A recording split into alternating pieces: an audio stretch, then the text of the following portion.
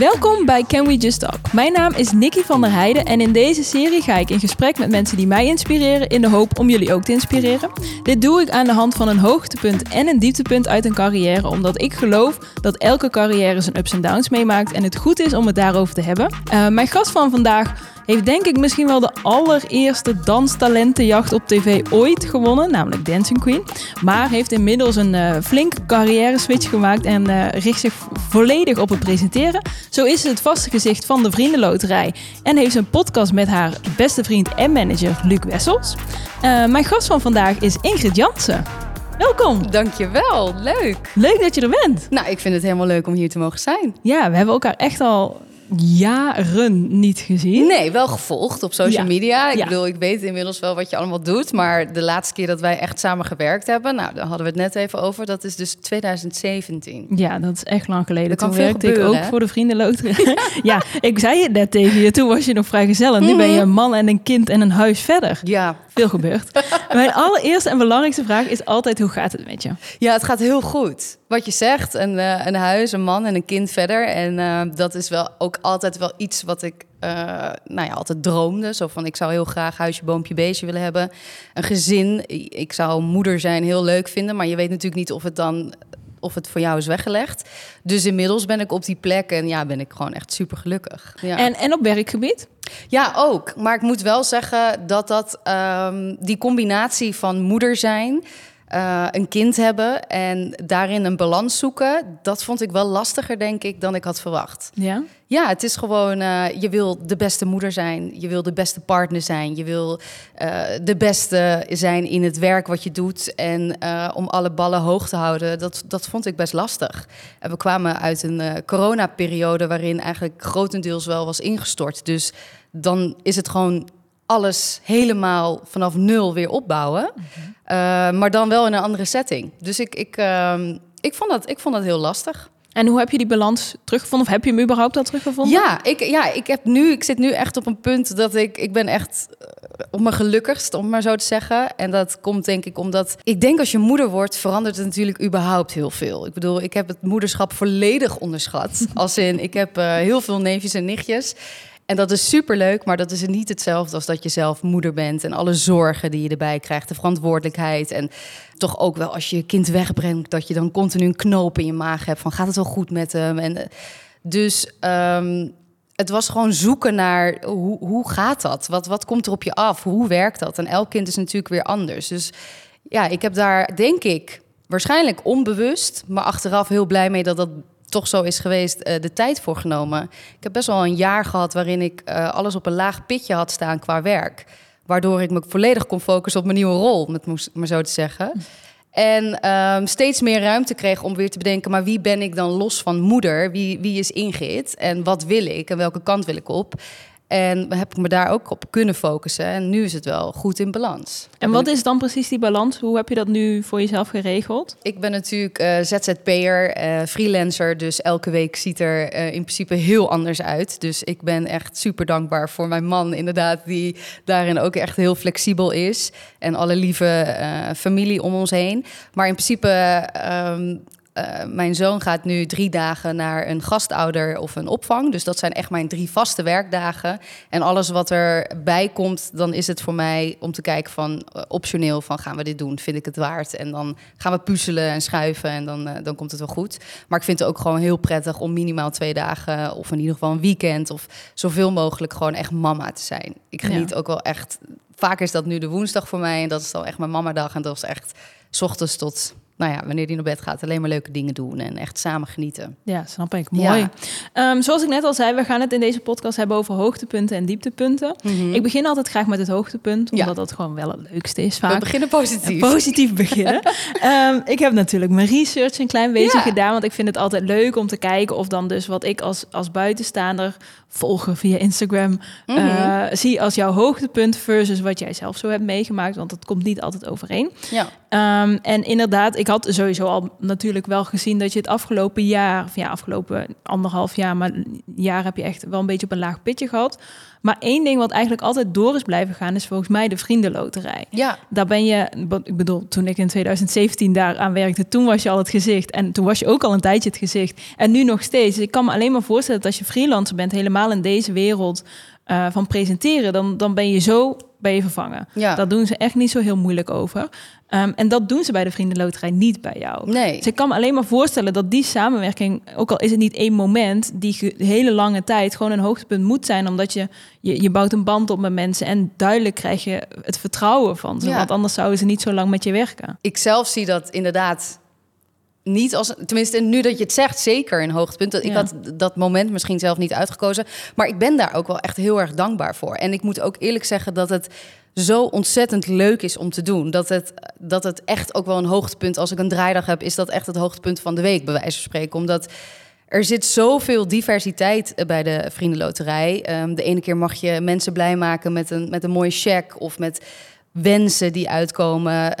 We zijn op dit moment veel bezig ook met online video's. En daarin gaat de creativiteit ook helemaal los. Dus ik heb het echt onwijs naar mijn zin. Dus ik zie dat ook wel echt iets als van, ik ben ontzettend blij met deze samenwerking en ik hoop ook echt dat die nog lang doorgaat. Maar grappig dat je dat dan inderdaad als een hoogtepunt ziet. Ja, want ik vind het ook zo grappig, want dat had ik op een moment dat ik daar ook voor werkte. Dan heb je dat misschien niet helemaal door. Maar wat je doet, je bent aan het presenteren. Het is gewoon je werk wat je aan het doen bent. Maar tegelijkertijd ben je ook mensen hun leven aan het veranderen. Ja, mega. Dat vergat ik zelf ook wel eens af en toe. Dat ik dacht, oké, we moeten gewoon een draaidag doen. We zijn gewoon aan het werk. Maar tegelijkertijd heb je die mensen waar je dus of bijvoorbeeld een hele mooie prijs aan geeft of je laat een wens uitkomen.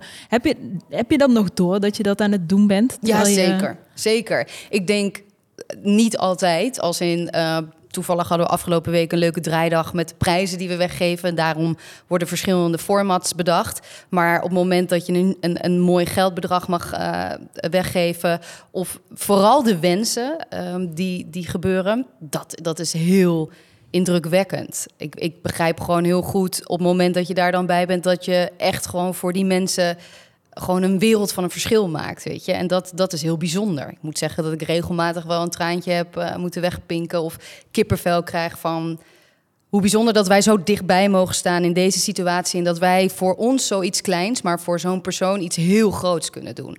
En dat is wel echt, ik ga altijd wel echt met een goed gevoel naar huis na zo'n dag. En ik heb natuurlijk van tevoren aan je gevraagd of je ook wilde nadenken zelf over hoogtepunten. Ik ben nu toch wel benieuwd wat jouw hoogtepunt was. Ja, dat is wel echt een tijdje terug. Je noemde het natuurlijk in het begin, want ik zat na te denken, oké, maar wat heeft mijn leven veranderd? Kijk, ik was 5 toen ik begon met dansen en dat was mijn alles. Ik zei al tegen mijn moeder, ik wil danseres worden, dat is mijn droom en dat is het enige wat ik wil.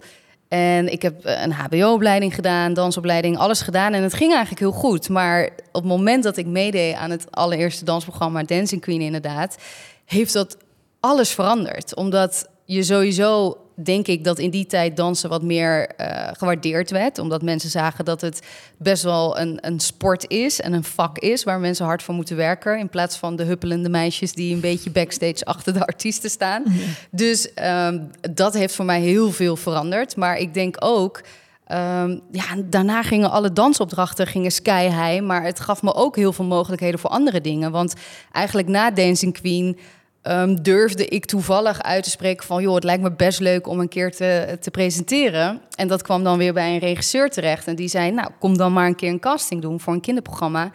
En ik denk 2 maanden later presenteerde ik mijn allereerste kinderprogramma. Dus als ik dat waarschijnlijk niet op dat moment had gezegd en als ik die mensen niet had ontmoet, dan had ik hier misschien helemaal niet gezeten als de presentatrice. Maar dan had ik misschien wel gewoon blijven dansen, wat echt fantastisch is. Maar ik vond wel heel tof dat ik die kans heb gekregen en daardoor ook een soort carrière switch inderdaad heb kunnen maken. Maar hoe kwam je er dan achter dat je dat presenteren zo graag wilde? Want dat dansen was dus altijd je passie. Ja. Het lukte op dat moment en toen ineens?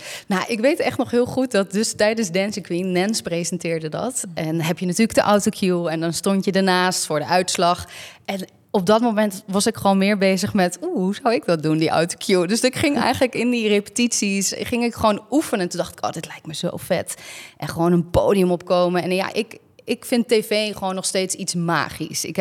Dat heb ik van vroeger. Ik keek naar de Soundmix Show of de mini-playback show en ik dacht, wauw, weet je wel, dit gebeurt echt. Dus ik vond dat ook wel heel interessant. Hoe iemand dat doet, hoe bereid je je voor en wat geeft dat voor kick op het moment dat jij dus degene bent die het allemaal host. Dus daar is het een beetje begonnen. Ik moet heel eerlijk zeggen dat ik ook wel misschien een beetje naïef zei van ja, lijkt me superleuk om dat te doen. En toen werd ik in het diepe gegooid en toen dacht ik, dit is wel heel leuk, maar ook echt heel moeilijk. Nooit over nagedacht dat het echt een vak is. Ja, het is echt een vak, net als dansen. Ja. Nee, maar ik weet wat dat betreft, ik ging met kinderen werken. Dus ik weet nog wel, mijn allereerste programma was Net 5 Club Kids. Dat was een dagelijks kinderprogramma waarin ik 5 kinderen in de studio te gast had met allerlei spelletjes en ook wel weer gasten en goochelaars en dat soort dingen. En kinderen zijn het meest eerlijk. Dus ik kreeg directe feedback als iets niet leuk was of saai was of de goochelact was niet tof genoeg of weet je, niet stoer genoeg. Dus ik heb daar zo snel moeten schakelen daar heb ik echt het allermeest van geleerd. Maar daar begon dus ook wel weer, ik ben best wel iemand, als ik ergens voor ga, wil ik het goed doen. Dus ik wist dat ik nog niet op het punt was dat ik mezelf een goede presentatrice kon noemen.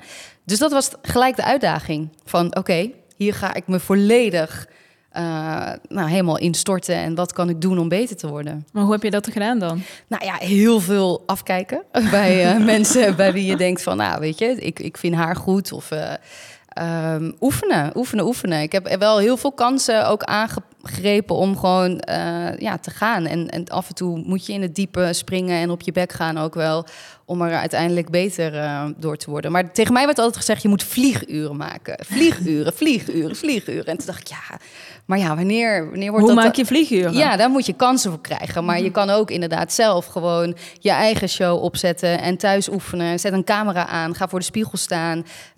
Nodig je vrienden en je familie uit en begin. Ik bedoel, vaak is het zelfs nog moeilijker om voor bekende mensen een presentatie te houden dan dat je voor duizenden onbekenden in een zaal staat. Dus dat soort dingen heb ik ook echt wel gedaan. Echt gênant als ik daarover nadenk. Maar jij nodigde dus je familie uit en dan ging je een presentatie geven? Ja, bijvoorbeeld. Ja, zeker. Vet. Of verjaardagen, feesten. Of maar ik host het wel. Of tijdens dansshows natuurlijk. Ja. Dat ik daarin wel een beetje die rol pakte van...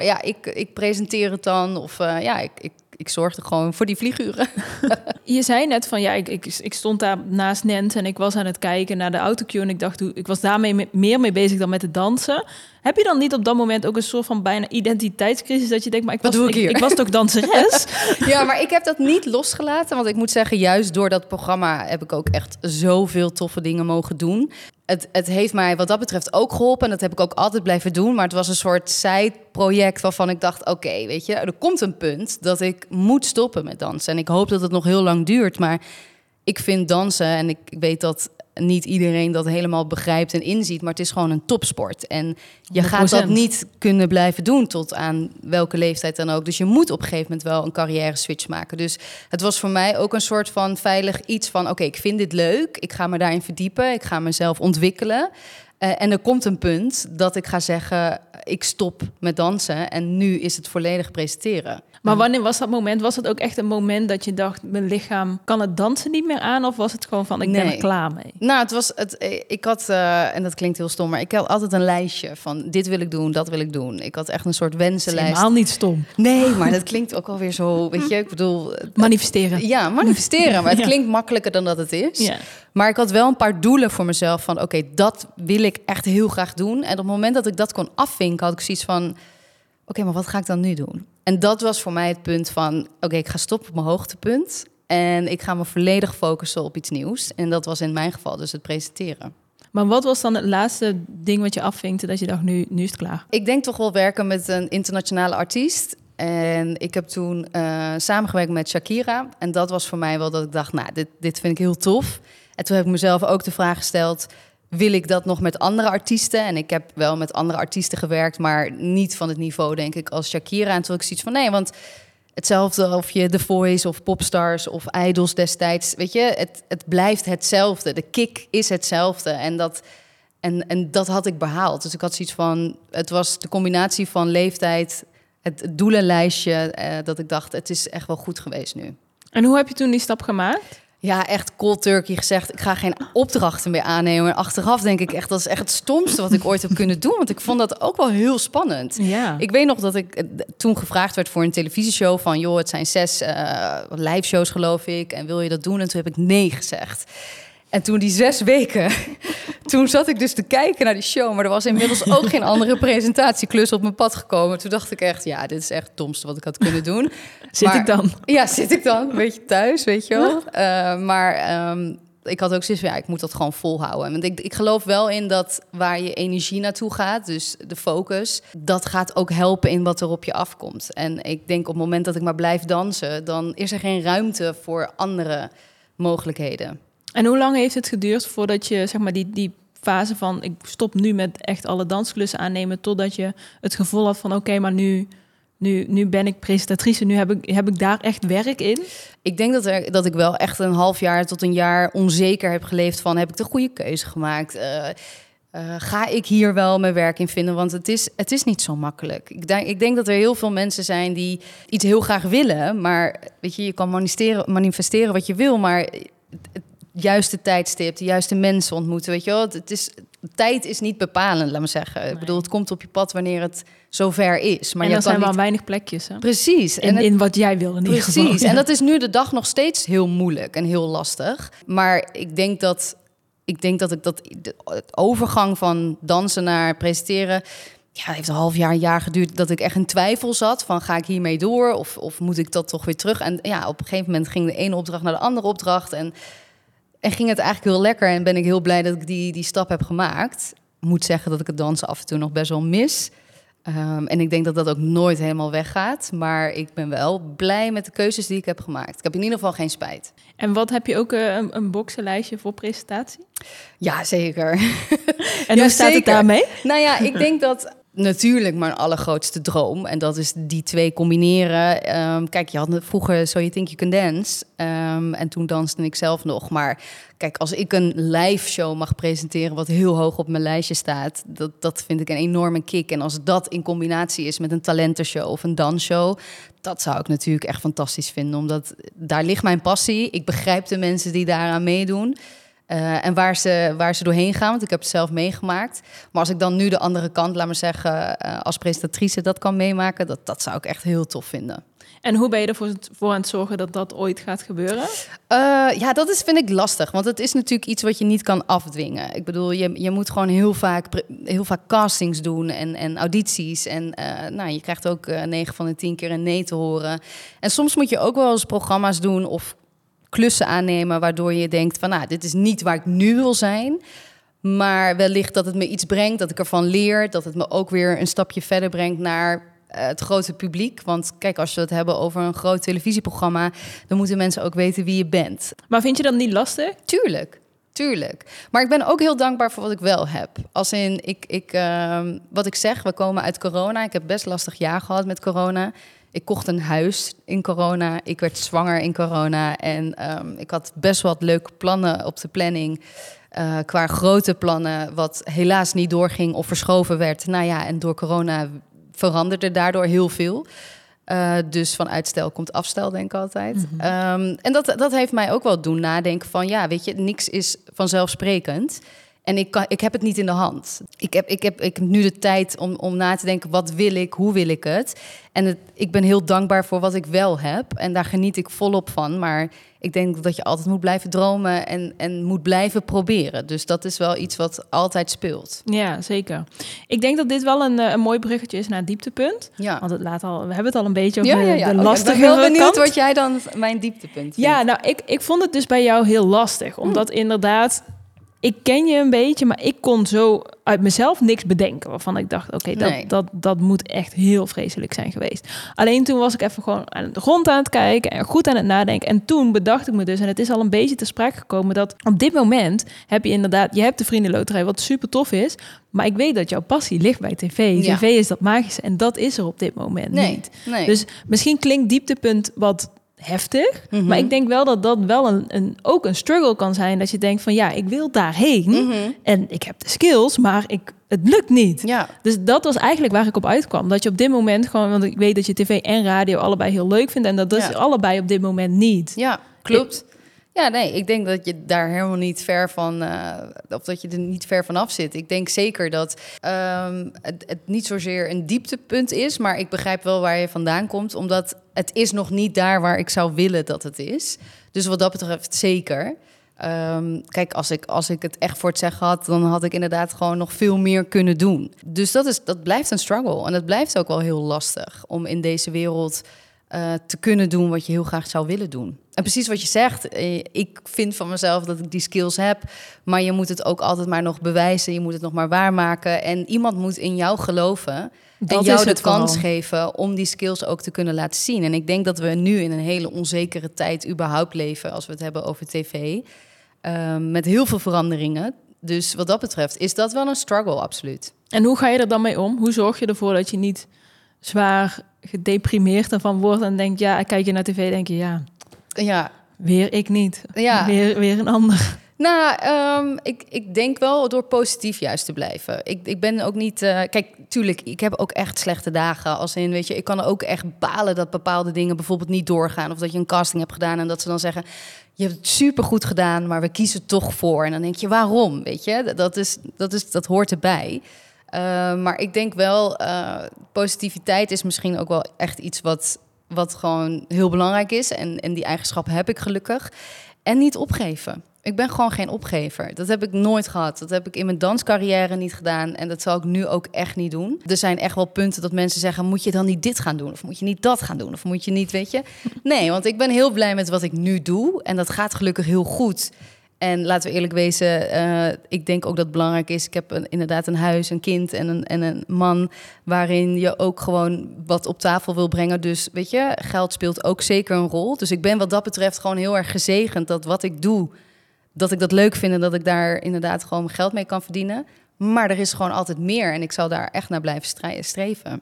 En hoe gaat dat dan? Want ik werk zelf achter de schermen, dus ik weet wel een beetje hoe het gaat. Maar ik kan me voorstellen dat niet elke luisteraar dat weet. Hoe gaat het met kansen krijgen en proberen daar binnen te komen? Hoe doe je dat? Ja, nou, ik denk dat het voornamelijk heel belangrijk is om te laten zien wat je kan en wie je bent. Dus ik denk dat een bepaald netwerk heel belangrijk is en dat je continu moet netwerken om te laten weten van ik ben beschikbaar, dit is wat ik heb gedaan.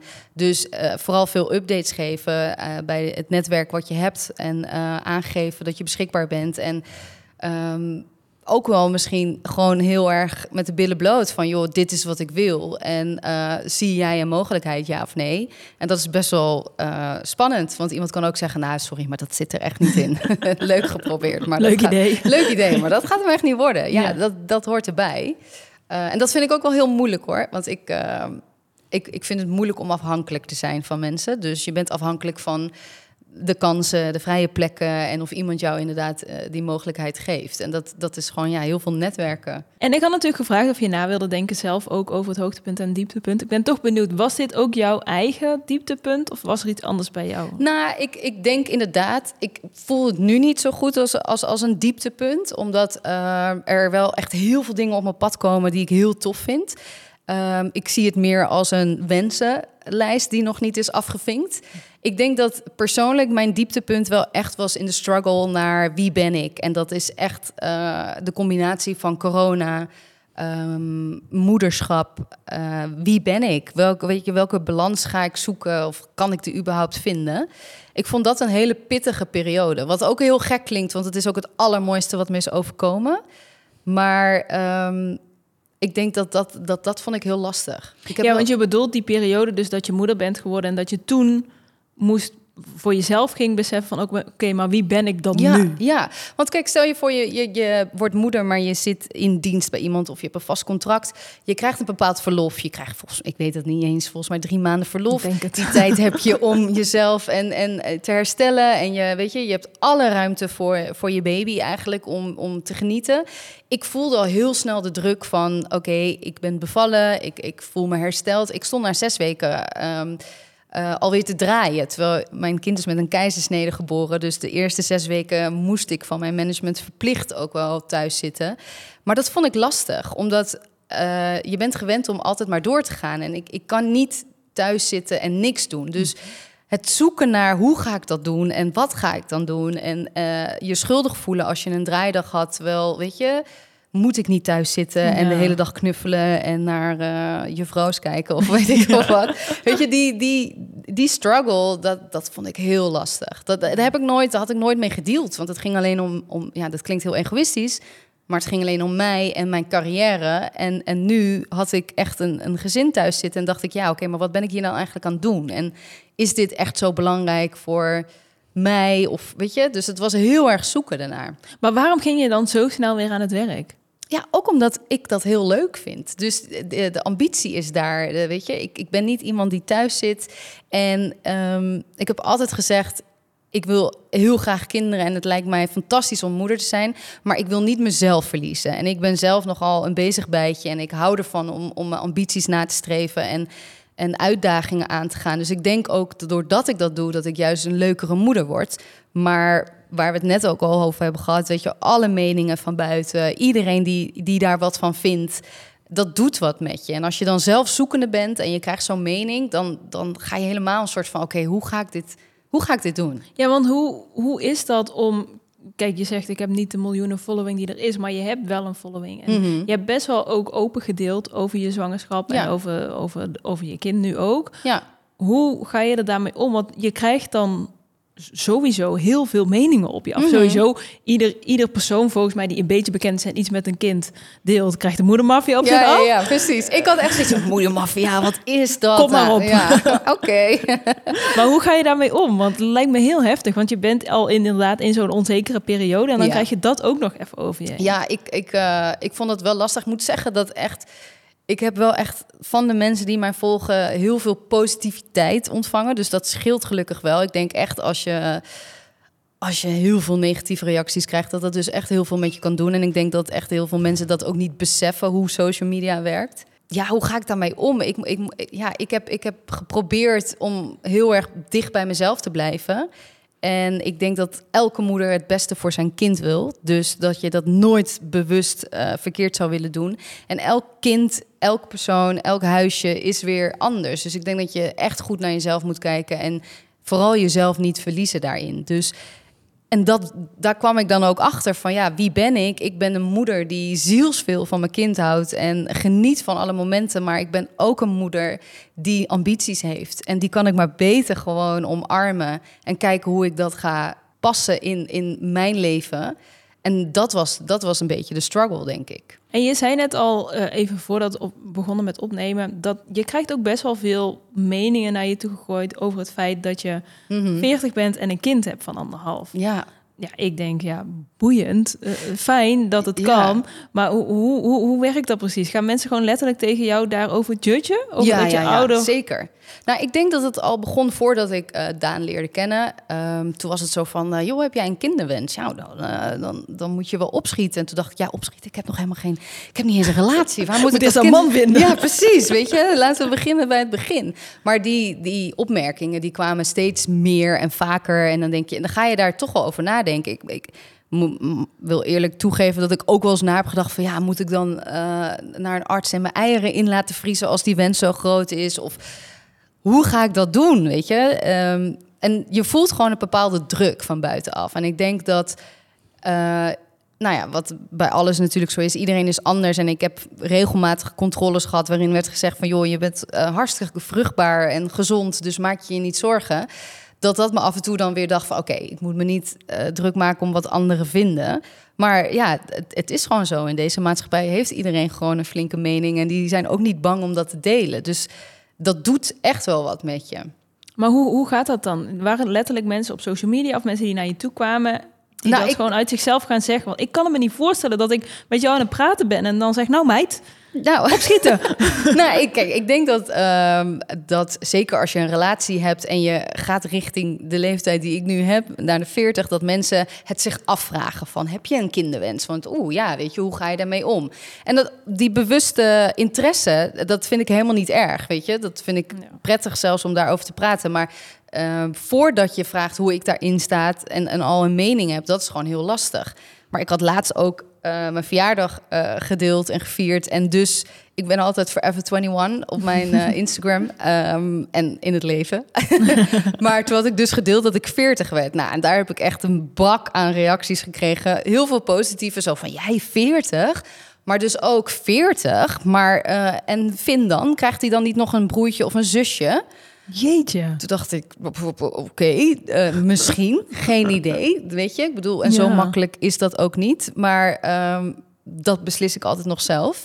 En dus kwamen daar ook heel veel reacties op van... ja, als jij ooit nog een tweede kind wil, dan moet je nu zwanger zijn. Toen dacht ik, nou, volgens mij werkt het niet zo. Maar ik snap heel goed dat het risico, hoe ouder je wordt... en de kans dat je nog een kindje krijgt, kleiner wordt. Maar... Ja, het is lastig hoe mensen je dan in een soort hokje stoppen. Maar hoe verwerk je zoiets? Als zoiets gebeurt... Ik bedoel, sowieso je post dat je jarig bent. Dus dat zou iets leuks moeten zijn, toch? Ja. En dan krijg je dit soort reacties. Wat gebeurt er dan als jij thuis zit? Nou, ik moet zeggen dat ik er nu ook wel goed om kan lachen, hoor. Kijk, je weet dat als je eenmaal jezelf... open, laten we zeggen, in de wereld zet met alles wat je doet, dat je daar reacties op krijgt. En gelukkig, 90% is heel positief. Je weet dat er altijd wel een paar zure appels tussen zitten die negatief zijn. Ja. En dat is prima. Ik bedoel, ik heb inmiddels ook wel geleerd dat die mensen kennen mij niet. Ik ken jou niet. Dus ik maak me inderdaad zorgen om de meningen van de mensen die voor mij belangrijk zijn. Dus het is ook wel vaak het ene oor in en het andere oor uit. Ik vind het altijd ook heel leuk om bij deze podcast te eindigen met een vraag voor de luisteraar. En dat is, heb jij een tip op het gebied van hoe je je dromen uit laat komen? Jij bent nog bezig met bepaalde dromen, maar je hebt er ook al heel wat uit laten komen. Ja. En dat mag in de breedste zin van het woord zijn. Dus dat hoeft echt niet iemand te zijn die danst of wil presenteren, maar gewoon iedereen die luistert naar deze podcast en denkt, ja, ik wil dat en dat nog heel graag doen. Ja. Wat is iets wat jij tegen die mensen zou willen zeggen? Nou, ik denk vooral in jezelf geloven. Want ik denk waar we deze hele podcast ook over hebben gehad... hoe meningen, hoe mensen je kunnen beïnvloeden. Ik denk als jij een doel voor jezelf hebt... en je wil dat heel graag behalen... geloof in jezelf dat het kan. Wees realistisch wel. En focus je dan ook echt op de juiste dingen. Als ik dan kijk naar hoe ik dat lijstje van mijn danscarrière heb gemanifesteerd... eigenlijk is letterlijk dromen in wat ik wilde bereiken. En je moet je dan ook wel zo goed focussen op wat je wil en met wie je dan uiteindelijk moet benaderen of moet netwerken. En ik denk dus echt, believe in yourself. Want ik denk dat in die tijd zelfs ook wel mensen, en zelfs mijn moeder, zei van ja, maar superleuk dat idee. Maar waar ga je dan je brood en je rekeningen van betalen? Want weet je, wat als het niet lukt? Ja, maar wat als het wel lukt? En dat was voor mij heel erg van, ja, maar ik ga dit ook echt halen. Ik ga dit gewoon doen. Dus ik denk vooral, echt wel in jezelf geloven. Top, dankjewel. Ja, jij bedankt. Ik vond het hartstikke leuk om je hier te gast te hebben. Sowieso om je weer een keer te zien. Ik wou net zeggen, dat moeten we vaker doen. Ja, misschien nu niet 6 jaar ertussen laten. Nee, goeie. Zeker goeie. Dankjewel. En voor de luisteraars en kijkers, bedankt voor het kijken en luisteren. Ik vind het ook altijd heel leuk als je abonneert op deze podcast. Want dan krijg je namelijk een melding bij de volgende aflevering. En dan zie ik jullie hopelijk de volgende keer. Doeg!